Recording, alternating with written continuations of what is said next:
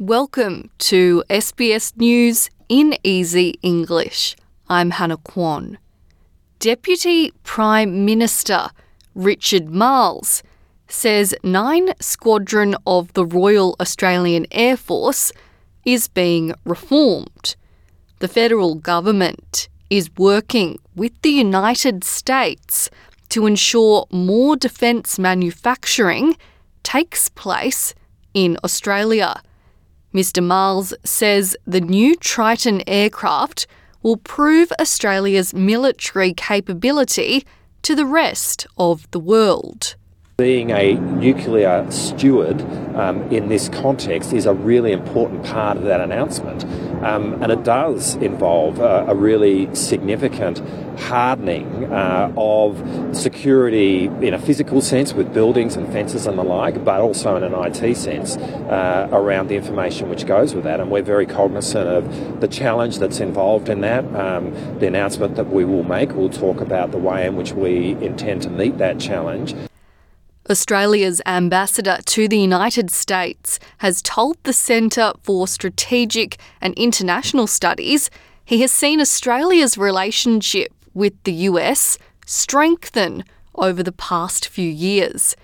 Ambassador Arthur Sinodinos said shared strategic interests, particularly in the Indo-Pacific, have united the two countries.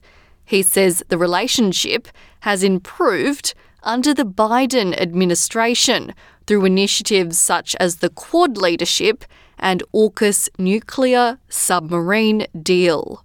Circumstances dictated ways in which we would need to work together better. And I think the theme going forward for this relationship will be how do we continue that process of working better together? And not because we're in some way a lackey of the US, but because fundamentally our national interest dictates that we do this. No grounds evictions are set to be banned in New South Wales for renters on rolling leases. Premier Dominic Perrottet made the announcement ahead of the upcoming state election.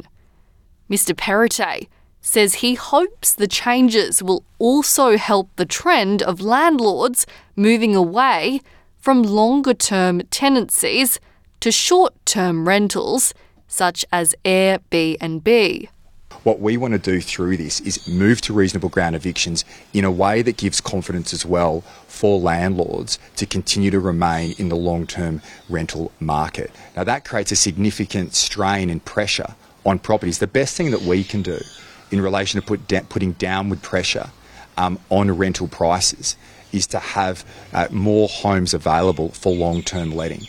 A review into barriers to participation in science, technology, engineering and mathematics, also known as STEM, is being launched today. The Independent Pathway to Diversity is looking to boost the participation of women and historically underrepresented groups in the STEM field. They hope to hear from diverse voices in various mediums. You've been listening to SBS News in Easy English.